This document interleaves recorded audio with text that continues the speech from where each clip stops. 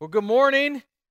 You're all doing well. Thanks for blaring out the lights. I don't know what I was even getting ready to say. Thanks for braving the weather this morning and coming out. Pretty cool to have thunderstorms. Like I don't think we've had those for a long time. So a lot of rain, cool. Just welcome. Happy Memorial Day weekend. I hope you guys are going to get some rest and get some stuff done. The weather's supposed to be nice the rest of the day, is what they were telling me out in the foyer. So people are going golfing and doing some other things. So looking forward to that. Uh,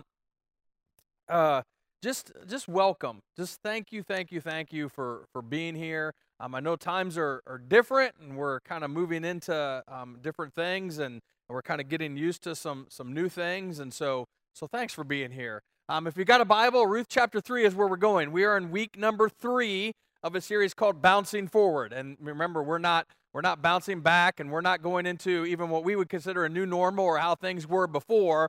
We're stepping into what God has for us next, and that's always going to be something greater than what we were in before. And so even though it seems like we're in difficult times, we're in dark times, what God has for us next is greater than what he had for us before. And we believe that in Christ, the best is always yet to come. And so we're excited about what he has for us next. And so that's why we're in this series called Bouncing Forward. And I don't know about you, but I'm super excited about things beginning around us to bounce forward. The governor is starting to open things back up. We're in discussions of what phase 2 of Central is going to look like and when we can get into that. We found out this week that high school baseball and softball can start June 1st. And for those of you who don't know, I'm also the coach at Carroll High, their softball team. And so softball is like life at our house. And so like the thought of not having that was like leading into depression. And so we're super pumped up. We love baseball too. Our son plays baseball. And so we're excited about baseball. But here's the thing. There was talk like summer baseball and softball happening is huge because there was legitimately behind the scenes talk, and there's still some rumblings of it, that if that didn't happen, there would be no fall sports, like no volleyball, no football. Can you imagine no high school football? Could you imagine? Like, I love going to high school football. I love watching my son play. He's pretty good. People ask us when they see Jared play in different sports, they're like, who does he get his athletic ability from? You or Mary? We don't know. In the first service, she had her hand raised like it was her, and I'm like, I've seen you run, girl. I don't know. Like, she's not in here, so I could say that. I'm gonna die when she sees it online, though. Um, oh my gosh, I gotta stay focused. I gotta like. Have I mentioned I'm out of preaching shape? Like it's only week 3, man. I'm getting back into it. Anyway, I wasn't good at football. Like I didn't play football. I didn't play high school football because I was small and I was skinny and I was white. I did kick for a season, which is a whole other message for another time.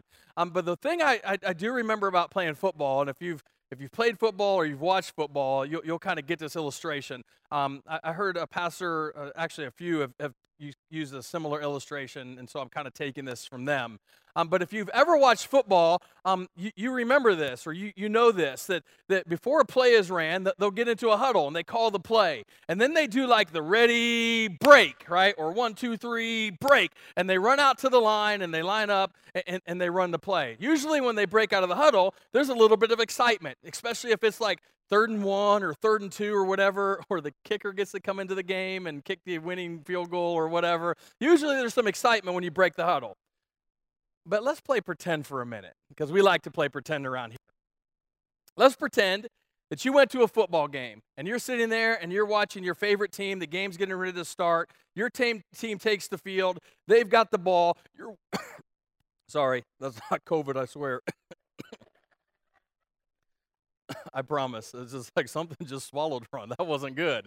But you're watching your team take the field. They've got the ball. They huddle up, and they never break the huddle. Like the clock runs out and they get a delay of game penalty.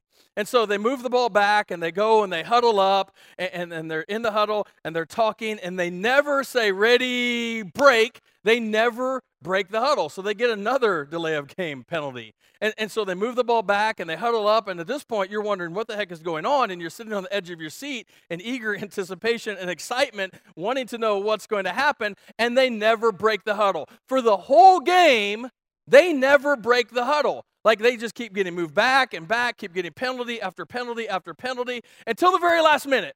In the very last minute of the game, they break the huddle, they ready, break, they come running up and they line up, but they never run the play.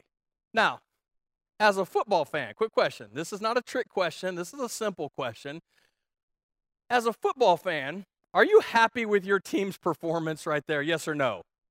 No, none of us would be. But see, in the football world, we would be upset with that. We would call that non-performance. But in the church world, we call that discipleship. And what I mean by that is that in the church, a lot of people love to huddle up and talk about the play that we could run. We love to huddle up and talk about the play that we should run, but we don't actually run the plays. And the reason why is to kind of bring it back into a football illustration, because see, in football, sometimes the play doesn't work. Right? Sometimes the play the coach calls in is a little bit intimidating. Anytime you run a play, you're going to experience opposition because there's another team that's trying to stop you. Nobody's just going to stand aside and say, well, score, like just go into it. Nobody's going to do that. And sometimes when you go out to run a play and the play doesn't work the way the fans expected it to, when it doesn't work to their expectations, the home team will boo you. You know what I'm talking about? You'll start booing your own team if they're not performing really, really, really well. Yes or no? Yes, fair weather fans. This happens in the church a lot too. As I talk about next steps, as I talk about stepping into who God has called us to be, as I talk about you taking the next step that God has called you to do, a lot of people won't step into what God is calling them to do because they're afraid of the home team booing them when all they're doing is actually stepping into what God has called them to do in the first place. We're so obsessed with what other people are going to think about us and how we're going to be perceived that we won't step into what God is saying. And so today, we're going to talk about bouncing into grace, the grace of God. And you might say, well, Ryan, what does grace and execution have to do with each other? They have everything to do with each other. Because I think when we truly understand the grace of God, when we truly understand the grace of God, we'll stop talking about the play that God has called us to run. When we truly understand the grace of God, we'll stop thinking about the play that God has called us to run. When we truly understand the grace of God, we'll stop praying about the play God has called us to run. When we truly understand the grace of God, we will actually step in and run the play that God has called us to run as we bounce forward in His grace. In fact, if you're taking notes this morning, this is where we're going. The grace of God pushes me to go.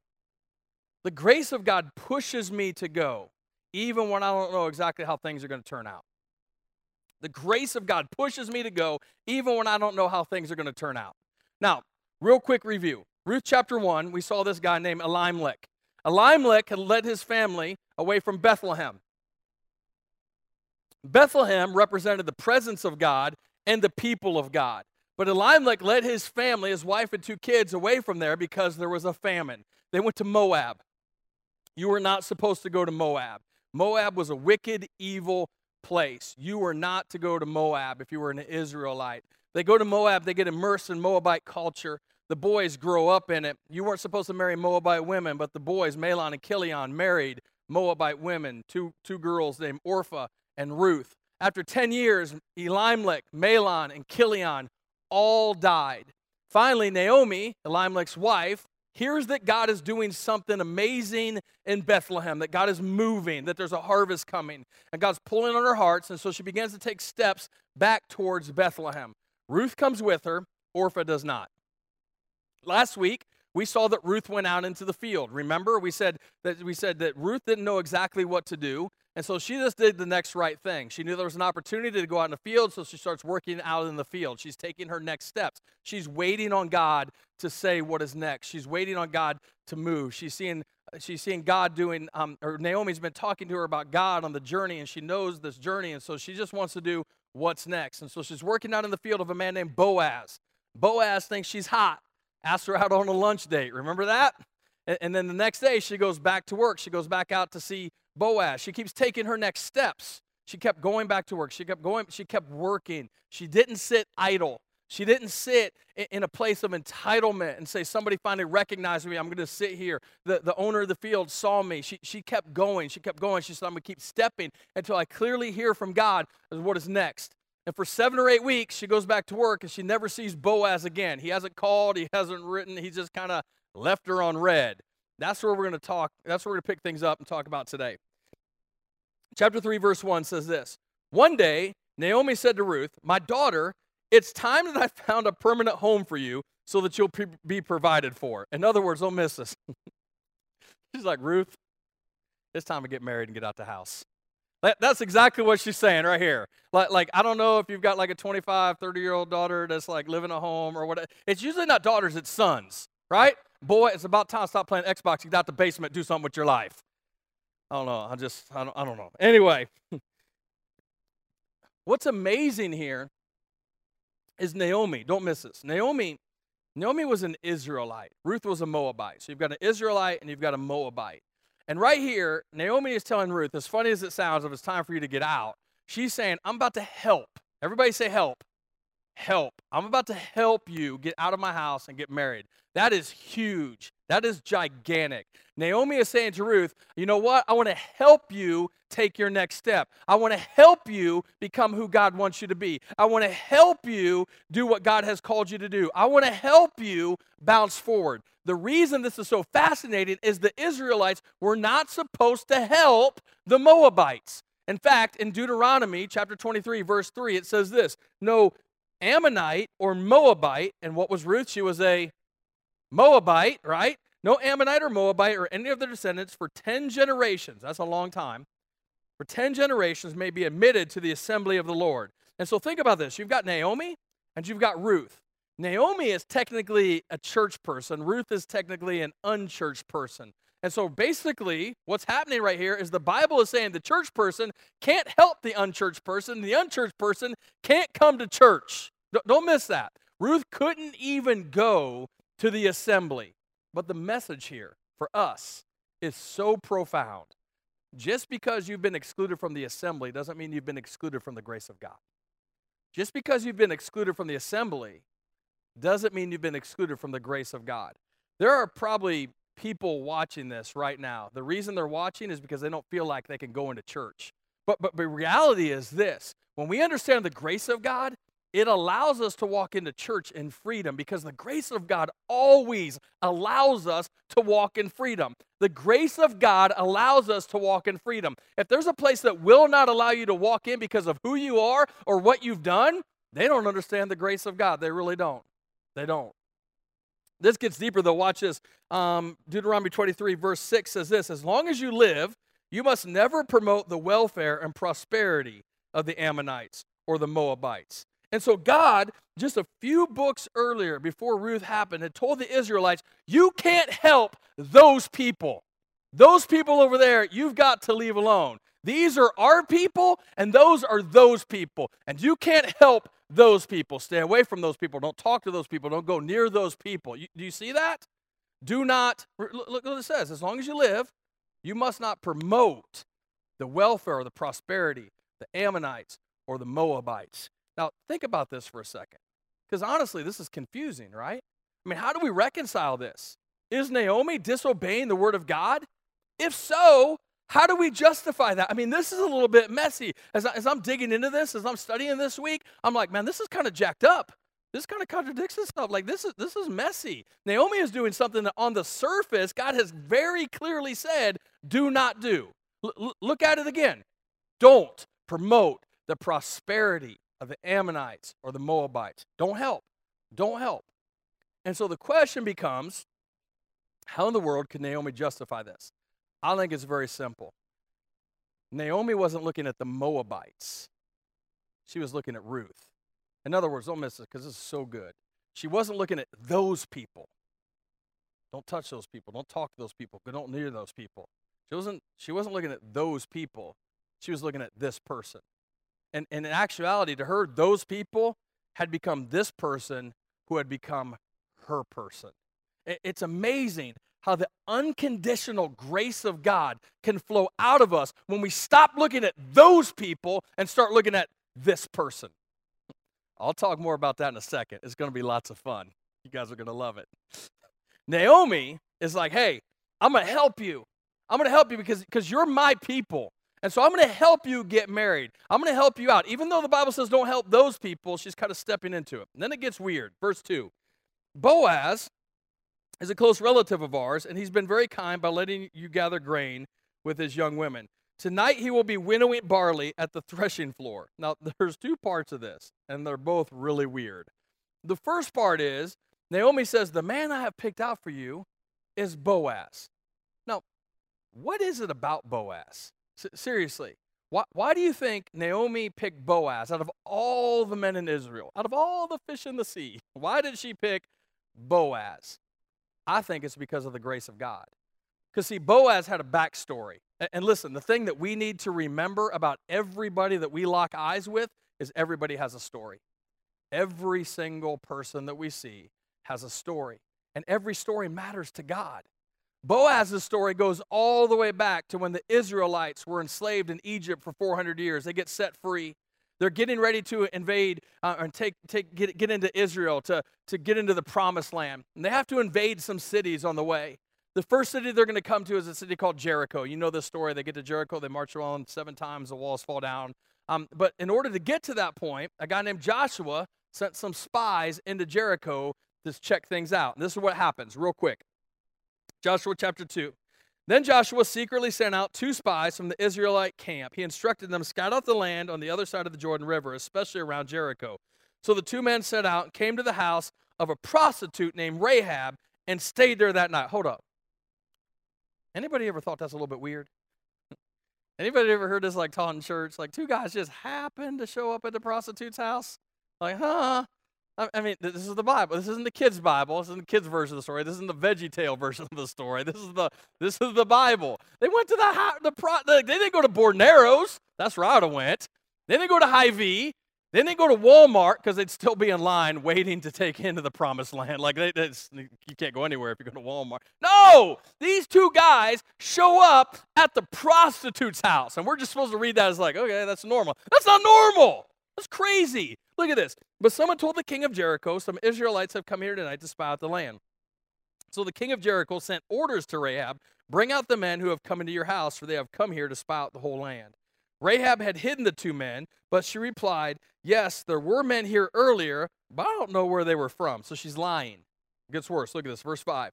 They left the town at dusk as the gates were about to close. I don't know where they went. If you hurry, you could probably catch up to them. Actually, she had taken them up to the roof and hidden them beneath bundles of flax she had laid out. And so what went on after this is they told her, hey, because you have helped us, because you have rescued us, when we invade and conquer Jericho, and make no mistake about it, we're about to come in and we're about to take over all of Jericho. When we come in and we do that, you're going to survive. Now, don't miss this. Because of what she did, Rahab, the prostitute, survived. And the Bible says that she lived among the Israelites. Listen, don't miss this. This is huge. Lived among the Israelites as a foreigner, as an outsider, lived among the Israelites as a foreigner who was known to be sexually immoral. Do you see that? She was a prostitute. And now she's living amongst the Israelites. Rahab lived as a foreigner who was known to be sexually immoral. Why are you telling us this, Ryan? Ruth was from Moab. We saw last week that Ruth, when Boaz showed her kindness, she said, why are you showing me kindness? I am only a foreigner. Ruth was a foreigner from Moab. The Moabites were known to be sexually immoral. So you've got Rahab, a foreigner, who's known to be sexually immoral. And you've got Ruth, who's a foreigner from a place where they're known to be sexually immoral. This is so huge. Do you see this? You're like, Ryan, why does this matter? I'll show you why it matters. Later on in the Bible, like when you're reading through the genealogy in Matthew, where it says so-and-so begot so-and-so, and so-and-so begot so-and-so, and this person begot this person, and it's going through all of that, the lineage of Jesus. In Matthew chapter 1, verse 5, it says Solomon was the father of Boaz. whose mother was, anybody want to guess? Rahab. Do you think, yes or no, do you think Boaz grew up knowing what it's like to deal with somebody who had a reputation, yes or no? Yes. Boaz grew up with a mom who was a foreigner, who had a reputation. And now here's Ruth, who's a foreigner, who has a reputation. Do you see this? Who better to extend the grace of God to Ruth than Boaz? To Boaz, Ruth wasn't those people. Ruth was this person. She was this person. This person. So let me ask you a question, and let's get practical. I told you this will be fun. This was fun and tense when there was nobody in the room and we recorded this. This was awesome last service, and I'm sure it'll be even more fun this service. Who are those people when it comes to you? Who are they? Who are those people? Don't talk to those people. Don't go near those people. We don't associate with those people. We don't want nothing to do with those people. Those people always do. Those people are this. Those people, who are those people when it comes to you? Who are they? Who are those people? Let's start with the current situation happening around us. This is an easy one. Are those people people who wear masks or people who don't wear masks? Because even if you ain't going to say it out loud, you've got an opinion, right? And you know whether you're wearing one or not wearing one, you're getting looks from people who are wearing one or not wearing one, and you're feeling something inside. You're feeling judgment, and you're feeling condemnation, or you're feeling excitement. So who are those people? Who are those people when it comes to you? Maybe that one hits a little bit close to home. Let's talk about an easier one. I did a series on this a few years ago, and people left the church. That's how easy this one is. If you're white, and I can ask this because I'm white, in case you were wondering, I am. If you're white, are black people those people? Are they? Are black people those people, or are they your people? See, for me, for the longest time growing up, black people were those people. You don't go near those people. You don't talk to those people. Those people always do this. Those people won't do that. Those people won't do this. Those people, you just stay away from those people. And then I had conversations with people like Grady, conversation with a friend of mine named Ty, a conversation with a guy named James, conversations with countless others. And those people became my people. Because, see, it's difficult to categorize people when you can call them by name. Do you understand that? It's difficult to categorize people when you call them by name. Let's keep going. This is fun. I told you, right? Gay people. Are gay people those people? Are they?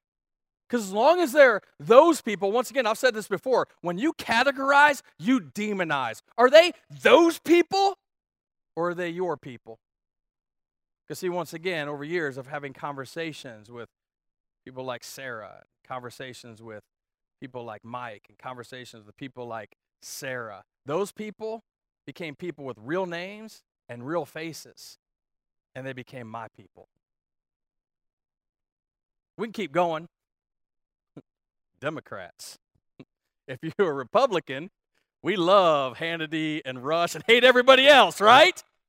Are they those people or are they your people? Iowa State fans, Hawkeyes, are they well, you know, there's a line that you need to draw. I get that. Those people are people too, Pastor. I don't know. Anyway, here's the point. To Naomi, Ruth was somebody that she needed to show the grace of God to. Don't miss that. Ruth was somebody she needed to show the grace of God to. To Boaz, Ruth was somebody that needed to have the grace of God extended to them. That's what happens to a body of believers when we refuse to say it's us and them. No. Those people are our people. By the way, isn't that what Jesus modeled? Isn't that what Jesus did? If anybody could have said those people and my people, it was Jesus. He could have said, these are my people, and those are those people, and we don't talk to those people, we don't associate with those people, we want nothing to do with those people. But he didn't do that. Not only did he not do that or say that, the Bible says he came from heaven. Like he came here. He humbled himself. And you see, that's one of the biggest problems in Christianity today, is we will not humble ourselves to the point where those people can become our people. And listen to me, at the end of the day, all of us, every one of us are in the same boat. Every one of us needs the grace of God. Every single one of us needs the grace of God. Let's keep moving. We need to see what happens next. Verse 3. Now, Ruth is about to give her some dating advice. All right, this is crazy. And this is the first piece of advice she gives her. Look at this. Do as I tell you. Take a bath, which is awesome advice. You're getting ready to go on a date, especially if you're a dude. Like, you're going on date night, even with your wife. Man, it's like, hey, clean up because you stink, dude. You really do. Put on some deodorant and some smell good because you're nasty. Take a bath, put on perfume, see, and dress in your nicest clothes. Now, this is where it gets weird. This is crazy. Then go to the threshing floor, and don't let Boaz see you until he has finished eating and drinking. I'm going to point something out right here. I'm going to let you know. They ain't drinking Capri Sun and Kool-Aid, all right? They're not having a Coke and a smile. They're drinking wine. They're going to a party. I'll show you that in a second. I got to point that out because people are always like, there's no drinking in the Bible. You just wait. Watch this. Verse 4. Be sure to notice where he lies down. Then go out, uncover his feet, and lie down there. He will tell you what to do. This is jacked up. Is anybody giving this dating advice to their daughter? Yes or no? Hey, sweetheart, I know your boyfriend and his friends are going to go out and they're going to go to a party tonight and they're going to have a bunch of beers. Here's what you need to do. Hide yourself in the bushes. He's going to get drunk and he's going to go back to his tent. When he goes back to his tent and passes out, go lay down next to him. When he wakes up, just say, I'll do whatever you want. Is anybody giving this advice to their daughter? Yes or no? No! I'm shooting that dude in the face. That's what I'm doing. Love my little girl. I'm not telling her to do this.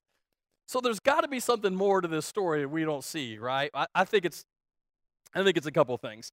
First, remember in Ruth chapter 1, Naomi walked away from God, but God is drawing her. She hears that God is doing something amazing, and so she's coming back to God. So she's beginning to understand in her journey a few things about the grace of God. And I think the reason that Naomi says this to Ruth is because she trusts God so much that she knows that in the end, God is going to work everything out for good. It doesn't make sense on the surface. This really doesn't. But Naomi saw something deeper going on, and it caused her to give Ruth, what looks like to us on the surface, bad advice. The reason I'm saying that is because sometimes what God is leading us into doesn't make sense. Oftentimes, the next step that God is calling us to take does not make any sense. Listen, everybody's not going to understand it, but at the end of the day, if God says to do it, we're not responsible for making sure everybody understands. We're just responsible for our obedience. Sometimes God's going to lead us into things that don't make any sense. Because listen, like on the surface, this is bad advice. Not only is it bad advice, Ruth does it. Look what she says. I will do everything you say, Ruth replied. You have any friends like that? Like, is there anybody in your life that you trust that much? Ruth trusts Naomi that much that she'll just say, I'll do everything you say. You know why? Because I believe that she saw that Naomi was full of God's grace. And Naomi wasn't going to tell her to do anything that was going to lead her into harm. At the end of the day, that's the kind of friends we need to have, and that's the kind of friends that we need to be. And that's another message for another time, but that's something that we really need to look at. Do we have people in our lives that we look at and they're so full of the grace of God that we just trust them? The Bible says this, she went down to the threshing floor that night and followed the instructions of her mother-in-law. This is where it gets crazy. After Boaz had finished eating and drinking and was in good spirits, everybody know what that means? Everybody know what that means? Like, I'm not going to try to clean this up for anybody. This means Boaz was drunk. I'm excusing it. I'm just telling you, it's in the Bible. Boaz is hammered, speaking cursive, got a lampshade on his head, singing Garth Brooks. That's what's going on right here. After Boaz had finished eating and drinking and was in good spirits, he lay down at the far end of the pile of grain. Dude couldn't even make it home. If you don't read the Bible for like how the Bible is written, you're missing out on so much, man. He don't even make it home. Pass out. The pile of grain went to sleep. Then Ruth came quietly, uncovered his feet, and lay down. Around midnight, Boaz suddenly woke up. You ever had that in the middle of the night? Just suddenly wake up? It happens to me. Like you just suddenly wake up. I don't know what you got to do. You just suddenly wake up. You ever done that? Like when you're driving down the road, just driving, just whew. It's like that's the best 2 seconds of sleep you'll ever get in your life. Am I right or am I wrong? Like it's just the greatest thing ever. Boaz, look at I got to keep on track, Ryan. Uncovered his feet and lay down. Around midnight, Boaz woke up. So God's working here. God is moving. Listen, we see him moving and through the fact that Ruth took a step, and her taking a step, when she did that, God began working in the life of Boaz. He woke up, turned over. He was surprised to find a woman laying at his feet, as would all of us, right? If you went to sleep and you woke up and there's some chick laying down at your feet, you're like, what? What do you do? This is weird. But don't miss this. Something is going on in Boaz's life, and we get a glimpse of it here in this next verse, verse 9. Who are you, he asked, because, he's still a little foggy. What's going on? I'm your servant Ruth, she replied. Spread the corner of your covering over me, for you are my family redeemer. The Lord bless you, my daughter. Stop. I can think of a lot of things in this situation that a dude might say to a girl. The Lord bless you is not even in the top 10. Like, serious. I mean, I don't know. Maybe it says something about me. I'm not sure. But the Lord bless you is not in the top 10. But don't miss this. Here we get a glimpse. The heart, the grace, Boaz. Seriously. Because his first inclination isn't to take advantage of the situation. It's to show her the grace of God. The Lord bless you, my daughter, Boaz exclaimed. You are showing even more family loyalty now than you did before, for you have not gone after a younger man, whether rich or poor. Now, don't worry about a thing. That right there is huge. That right there is something God wants to say to somebody today. Listen, there are people here right now, you're obsessed with worry about a situation. It might be COVID. It might be a financial situation. It might be an emotional situation. It might be a relationship situation. The thing that God wants you to see is this verse right here where it says, now, don't worry about a thing. Don't worry about a thing. Now, this is where people will push back, and I get it. I understand. Ryan, you can't tell me not to worry. You don't understand what I'm going through. You're right. 100% legit. I have no idea what you are going through, but I know a God who knows exactly what you're going through, which is why I can say with confidence, he says, don't worry about a thing. I get it. I get it. That doesn't make the worry go away. I get that. But let's keep going because I want to show you why. Don't worry about a thing, my daughter. I will do what is necessary. Listen, God, when it comes to his children, is always going to do what's necessary to help us see our next step. God is always going to do what's necessary to get our attention, to help us see what our next step is. He said, I will do what is necessary. For everyone in town knows you are a virtuous woman. But while it is true that I am one of your family redeemers, there is another man who is more closely related to you than I am. In ancient Israel, when a man died, his widow was married by the next of kin in order to keep the family name. That's what's happening right here. Keep the family name going on. Usually it was a brother. And Boaz is saying, while I am in line, I'm second in line. There's somebody first. Ruth had a plan. And it didn't work out exactly the way she thought it would. Has that ever happened to any of you here? You had a plan, but your plan didn't work out exactly like you thought it would? That ever happen? Like you planned on the kid. You didn't plan on the teenager. Big difference, right? You planned on the wedding. You didn't plan on the divorce. You planned on the job. You didn't plan on the layoff. You planned on the good life. You didn't plan on the corona quarantine. I mean, there are all kinds of things that happen in life that we're not prepared for. But don't miss this. Just because you're not prepared for it doesn't mean that God's not prepared for what we didn't plan for. Just because we didn't prepare for it doesn't mean that God's not prepared for what we didn't plan for. That's why he's God and we're not. See, things aren't going according to plan. It's not going according to Naomi's plan. It's not going according to Ruth's plan. Isn't it frustrating for those of you who are control freaks? That's me. I'm a control freak. Isn't it frustrating when things don't go exactly how you want them to go? That's what's going on in this story. Verse 13, stay here tonight, and in the morning I will talk to him. If he is willing to redeem you, very well, let him marry you. That's not what you want to hear from the guy that you think you're going to spend the rest of your life with. This isn't going according to plan. But if he's not willing, then as surely as the Lord lives, I will redeem you myself. Now lie down here until morning. In other words, this is what he's telling her. Hey, it's all right, girl. I'll take care of it. I know it's uncertain. I know it's unstable. I know you don't know exactly what things are, how things are happening right now. I know you might not even be pleased with how things are happening right now, but at the end of the day, I'm going to take care of it. I think that's maybe what God wants to say to somebody today. To somebody who's maybe in the middle of a situation that you never saw coming and you don't know what to do. There's doubt, insecurity, uncertainty all around you in every situation. And all God wants you to hear today is, hey, I'm taking care of it. You don't need to worry. I got it. I'm taking care of it. But God, I need a sign. Sometimes God doesn't show us signs, but we can rest with certainty. We can rest with certainty, church, that God is taking care of it. Because the Bible goes on to say this in verse 14. So Ruth lay at Boaz's feet until the morning. She got up before it was light enough for people to recognize.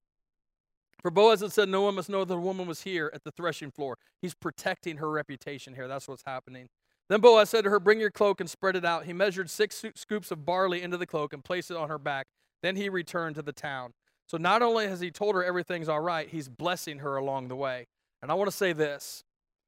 A lot of us are in a situation in our life that we never thought we would be in.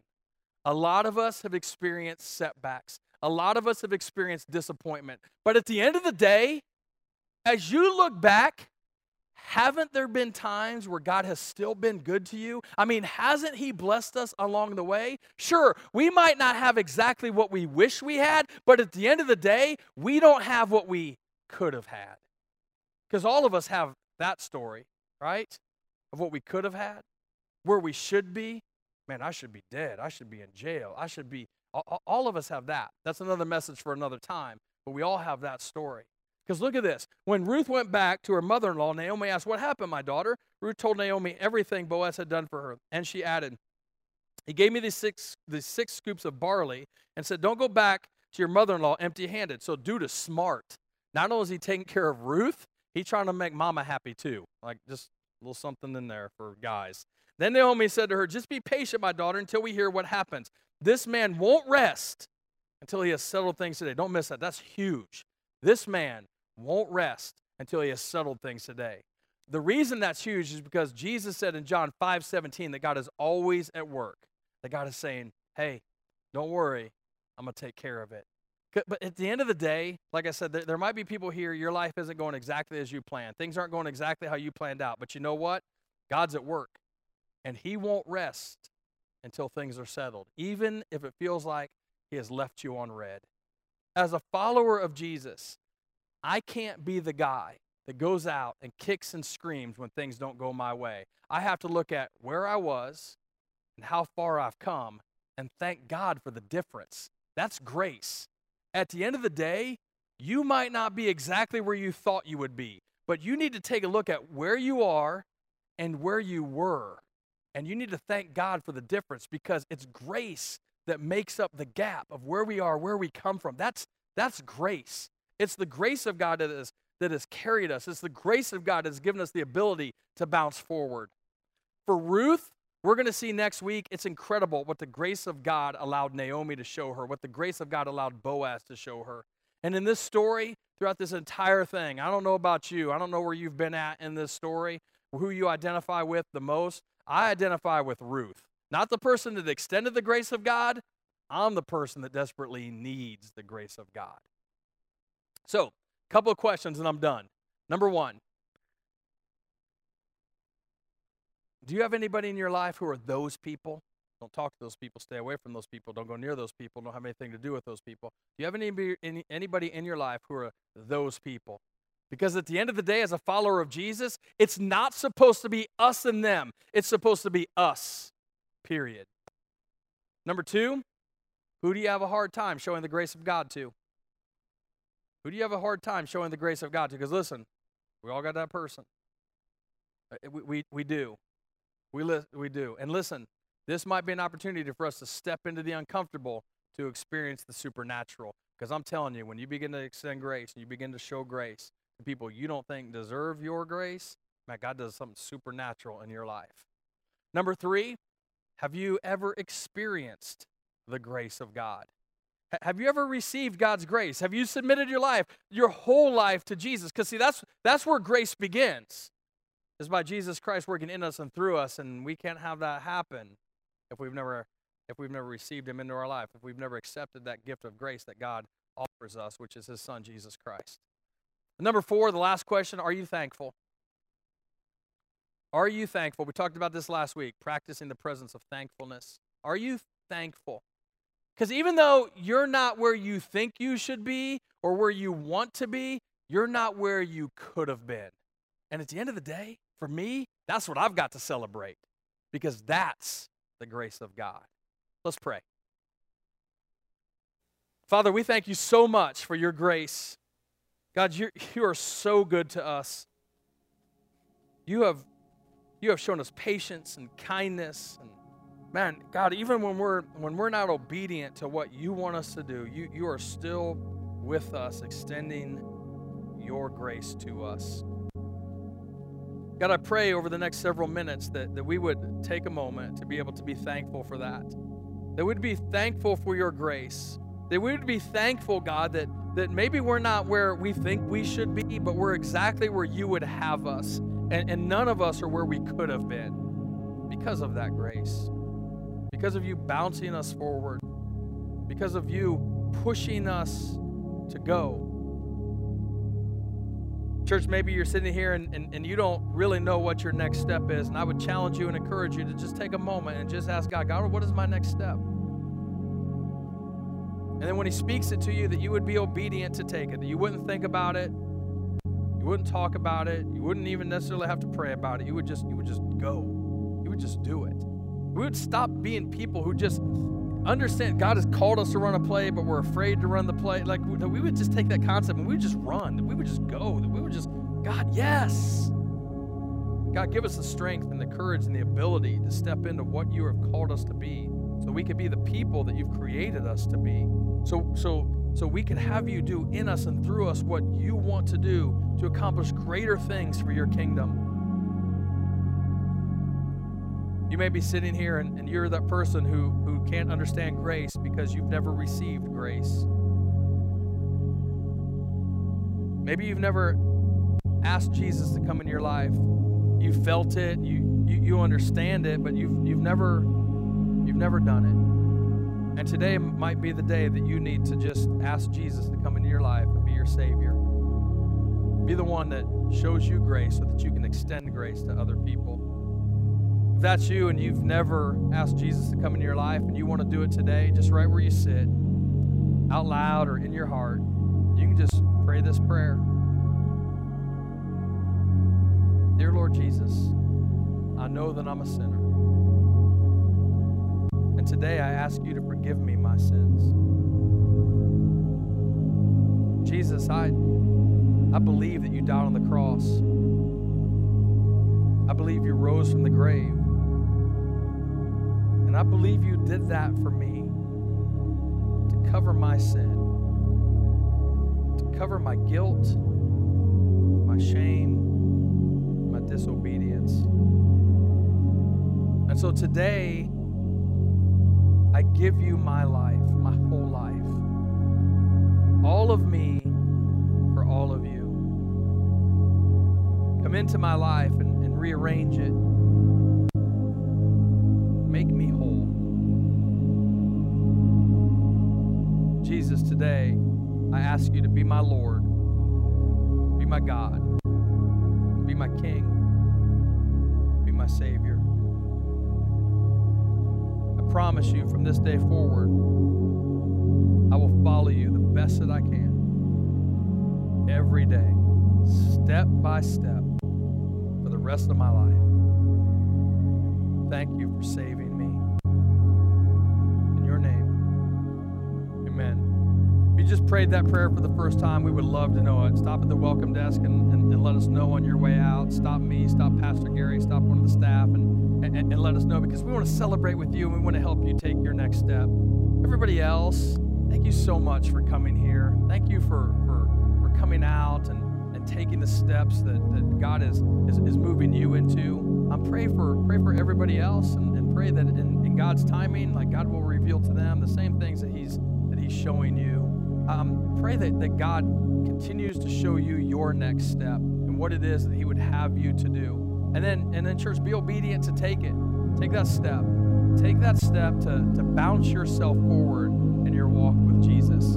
If there's anything we can do to help you with that, that's why we're here. We want to see you bounce forward. We want to see you be who God has called and created you to be. We want to see you step into that. We want to see you be used by God to accomplish far greater than you could have ever asked or imagined. So God bless you all. Thank you again for being here. I love you all. I'm so excited to have you be a part of the Central family. God bless you. I'll see you next weekend.